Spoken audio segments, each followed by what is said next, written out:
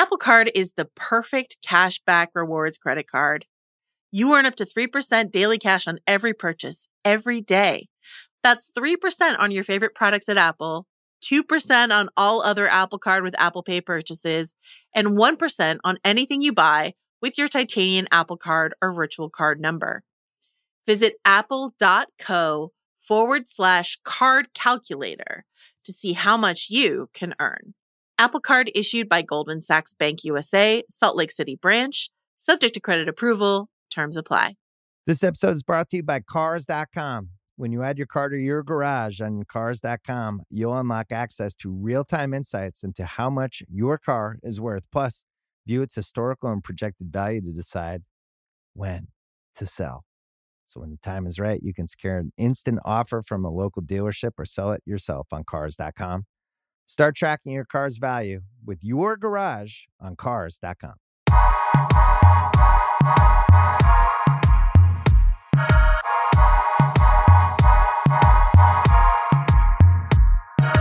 Welcome to TV Concierge, the Ringer's guide to the vast television landscape. Man, is there a lot to watch. I'm Juliette Littman. Today, I am joined by TV aficionado, aspiring legal mind, Chris Ryan. Chris, we are here to discuss Perry Mason on HBO. Give me the pitch on Perry Mason.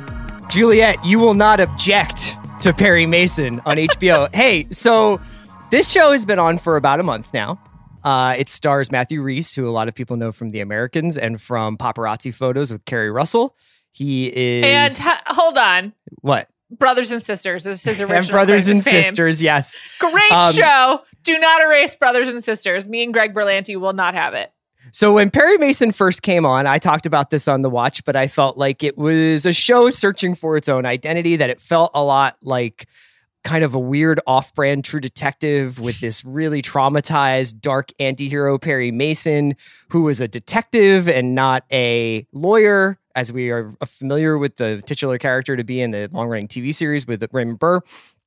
And everybody was kind of like, it just felt like it wanted to be something it wasn't. You know, it wanted to be some kind of nouveau Chinatown LA noir, but it also had all this baggage of the Perry Mason intellectual property, and that eventually it was going to have to do certain things. I don't know. It felt very uncomfortable with itself. But as the weeks have gone on, and as I have spent more and more time with it, I've come to love this show. I've come to really enjoy it. You love it. Well, I don't know what is love anymore. You know what I mean? Like, I haven't left my apartment very much in the last couple of weeks, so I guess I love Perry Mason. It's like, you know, your standards change. But really what I'm really excited about is the fact that it's a really good mystery.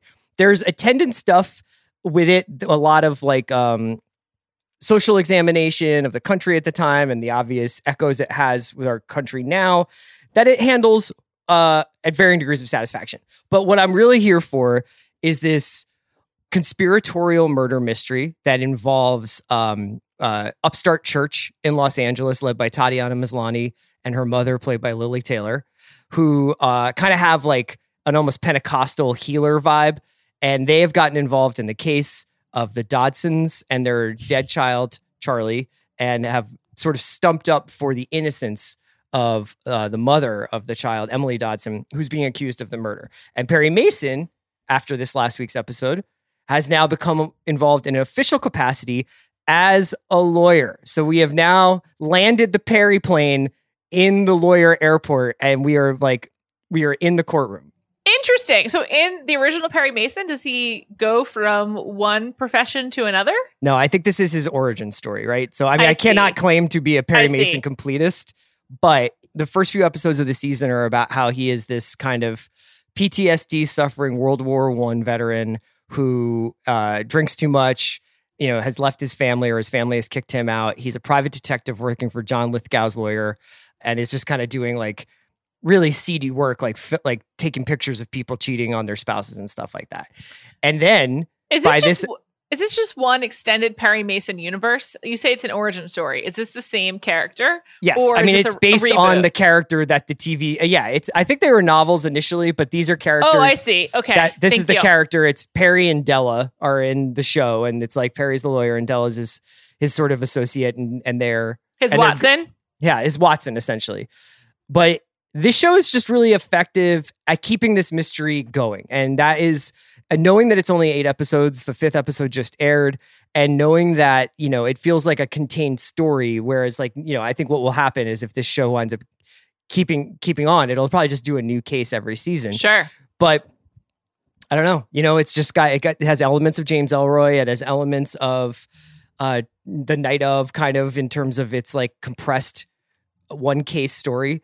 And it's bringing in some a lot of stuff about race and gender and religion, which is, you can take or leave. But the central mystery is really compelling, and I'm glad it's on.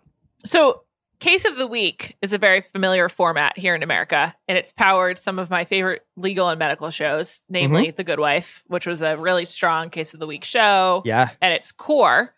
Case of the Season is really very British. It's Case of the Series. And you look at shows like Broadchurch, or even my mom and friend Catherine's favorite, Grantchester, and they really commit to one arc that lasts the season, and then they move on. It's a little bit easier British shows because they're shorter, usually 6 episodes or so. But I think that's a format that I would like to see a lot more of here on American streaming television. And I mean, Perry Mason's still going weekly on HBO. Yeah, especially since it's only 8 episodes, I believe, and that's a lot less of a commitment than a 12 episode case. Yeah. And I do think that procedural shows, that's the future for them. Because if you don't have to do 22 episodes of a season, and by the way, coming soon to TV Concierge, I'm watching Heart of Dixie on Netflix, which was a CW show. And it has 75 episodes over 4 seasons. And it's a lot. It's crazy. That's the way that TV writers were asked to conceive of their shows. That's absolutely bonkers now that you think about it. I remember when... explains the format. When the High Fidelity writers who had done a lot of work on network shows came in to talk to me a little bit about working on High Fidelity, they were like, doing a season of streaming is so easy compared to having to write 22 episodes of a television show. It's doing crazy. 10 episodes is light work. And then you think about shows that burned hot and bright from season 1, namely The OC and 90210, the original, where they were so popular that the writers were asked to extend the season just to pump out more content. It's so crazy. But then you think about a show like Perry Mason, where you weren't sure about it, but there's one arc throughout the season. There aren't that many episodes. And so I can jump in right now, which I think I'm going to based on your recommendation. But it's also just low lift. You don't have to really worry oh God, do I care enough about this particular lawyer to see them do legal work case week in, week out for their case of the week? Well, they maybe in retrospect smartly waited till the middle of the season to introduce him as a lawyer. And in fact, last night, my wife Phoebe and I were watching this, and we had this sinking feeling that we were going to have to watch him go to law school. Turns out in the 1930s, you just had to apprentice with someone. That's Kim Kardashian right now. She's just apprenticing. Right. Apparently, California is one of the only states where that's allowed. Well, Perry Mason maxed that out. He really, he was just hanging out with John Lithgow, and then he took the bar and is now a lawyer. Let's talk about both of those actors. Matthew Rhys first. Okay. What Matthew Rhys are we getting? Are we getting brooding, sad Philip from The Americans? Are we getting sort of fun brother from Brothers and Sisters? Are we getting the wine guy from his show with Matthew Good, where they traveled all over Europe drinking wine? Which Matthew Rhys is this? It's an Aaron Sorkin character with Nick Pizzolato's clothes. So it's 3-day stubble, hangover constantly, cursing, dealing with the just absolute dregs of humanity. But underneath all of that is this essentially good person and incredible orator and somebody who's going to fight for justice, et cetera, et cetera. Interesting. This also, as you describe this, for some reason, I don't know why I do this frequently on this podcast. I match the show with, I think, their appropriate network. And as we discuss it, I'm kind of just why isn't Perry Mason on Amazon? This sounds like an Amazon show to me. The Amazon version of this would probably be closer to Bosch. And I bet they would have just cut, he would have already been a lawyer. And, Amazon does do some period stuff, but I think it's also worth noting that the HBO money printer is definitely in effect here, where the 1930s Los Angeles, and to be fair, there's still lots of parts of Los Angeles that remain unchanged from this era, because that's so much of the sort of the Sunset Gower lots. Yeah, and so the visual kind of identity of this city in a lot of ways is wrapped up in that. So there's lots of really cool LA, some somewhat special effects sometimes, but they shoot. It seems like they shot in and around LA for a lot of this stuff. and some Central Valley stuff. So that part is really cool, and it kind of is like the LA version of Boardwalk Empire in that cool. Way. John Lithgow. I mean, talk about a man with a long and varied career. What's the defining John Lithgow performance to you? That's a great question. I don't know. Like, I mean, he's just been such a constant presence, right? Yeah, he's almost like the Vince Carter of acting. I just feel like Vince Carter like transcends team. It's just sort of like he is, He is obviously the Raptors really cared about him, but I think to the later people who just follow players. He's also had Vince such Carter. like a Ted Dansonian second life in streaming where I feel like he's been on tons of stuff recently. Yeah, so I think this is just a lot of this is about your age. To me, he'll always be the third Rock guy, but he took a real turn on Dexter in the absolute best season of Dexter. He was amazing. He was scary. He was great. And then he's amazing as Winston Churchill in The Crown. Fantastic in The Crown. Yeah. But he has so many credits. He's got so many nominations. He was very good in Bombshell last year. I mean, he's been in so many things. I'm curious, like, which John Lithgow are we getting in this show? Yeah, I mean, it's definitely that sort of, it's this sort of more, this second phase of his career and not like the third Rock from the Sun. Like, I'm not that there was anything wrong with that, but I feel like he has really just started to like pick very, very interesting roles and get to do really interesting stuff over the last like 5 to 10 years.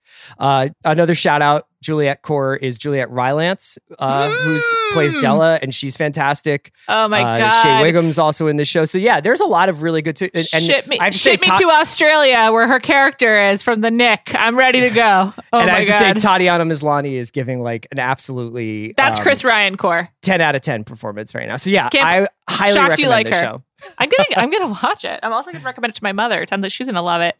HBO having a moment, I would say. Yeah. Good stuff happening on HBO and HBO Max. Great service.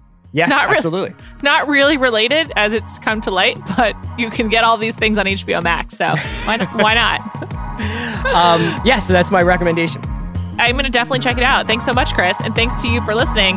More TV Concierge to come later in the week.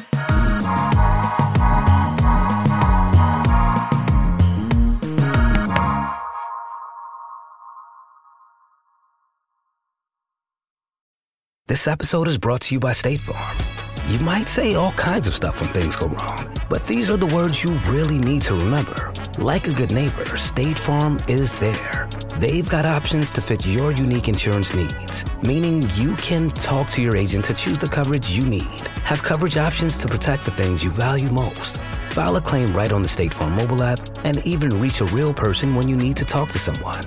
Like a good neighbor, State Farm is there.